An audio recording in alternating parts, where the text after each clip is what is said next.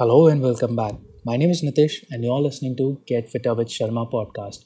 So today we'll be talking about a common food, or you can say a staple food used in every Indian kitchen, and that food is called ghee, or you can call it as clarified butter as well.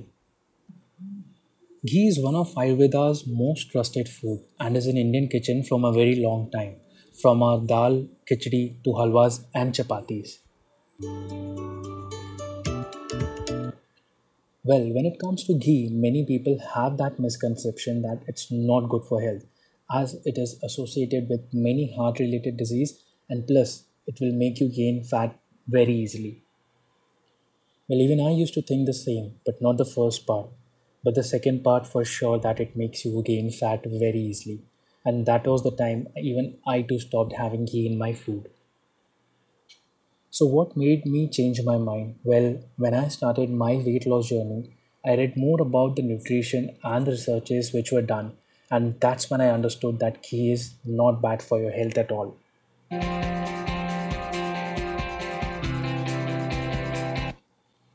Well, there were studies conducted which show that moderate consumption of ghee will actually not affect anyone's health. There are certain benefits of ghee when you add it in your diet. To name few, it basically helps you in digestion. It's a rich source of antioxidant. It's a healthy fat and it contains omega 3, which is really good for your health. Plus, ghee also contains fat soluble vitamins such as A, D, E, and K, which is needed by the body.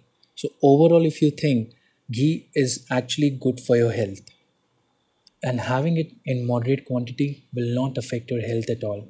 So make sure you add ghee in your diet. And oh, one more point, that it makes your food healthy and tasty as well.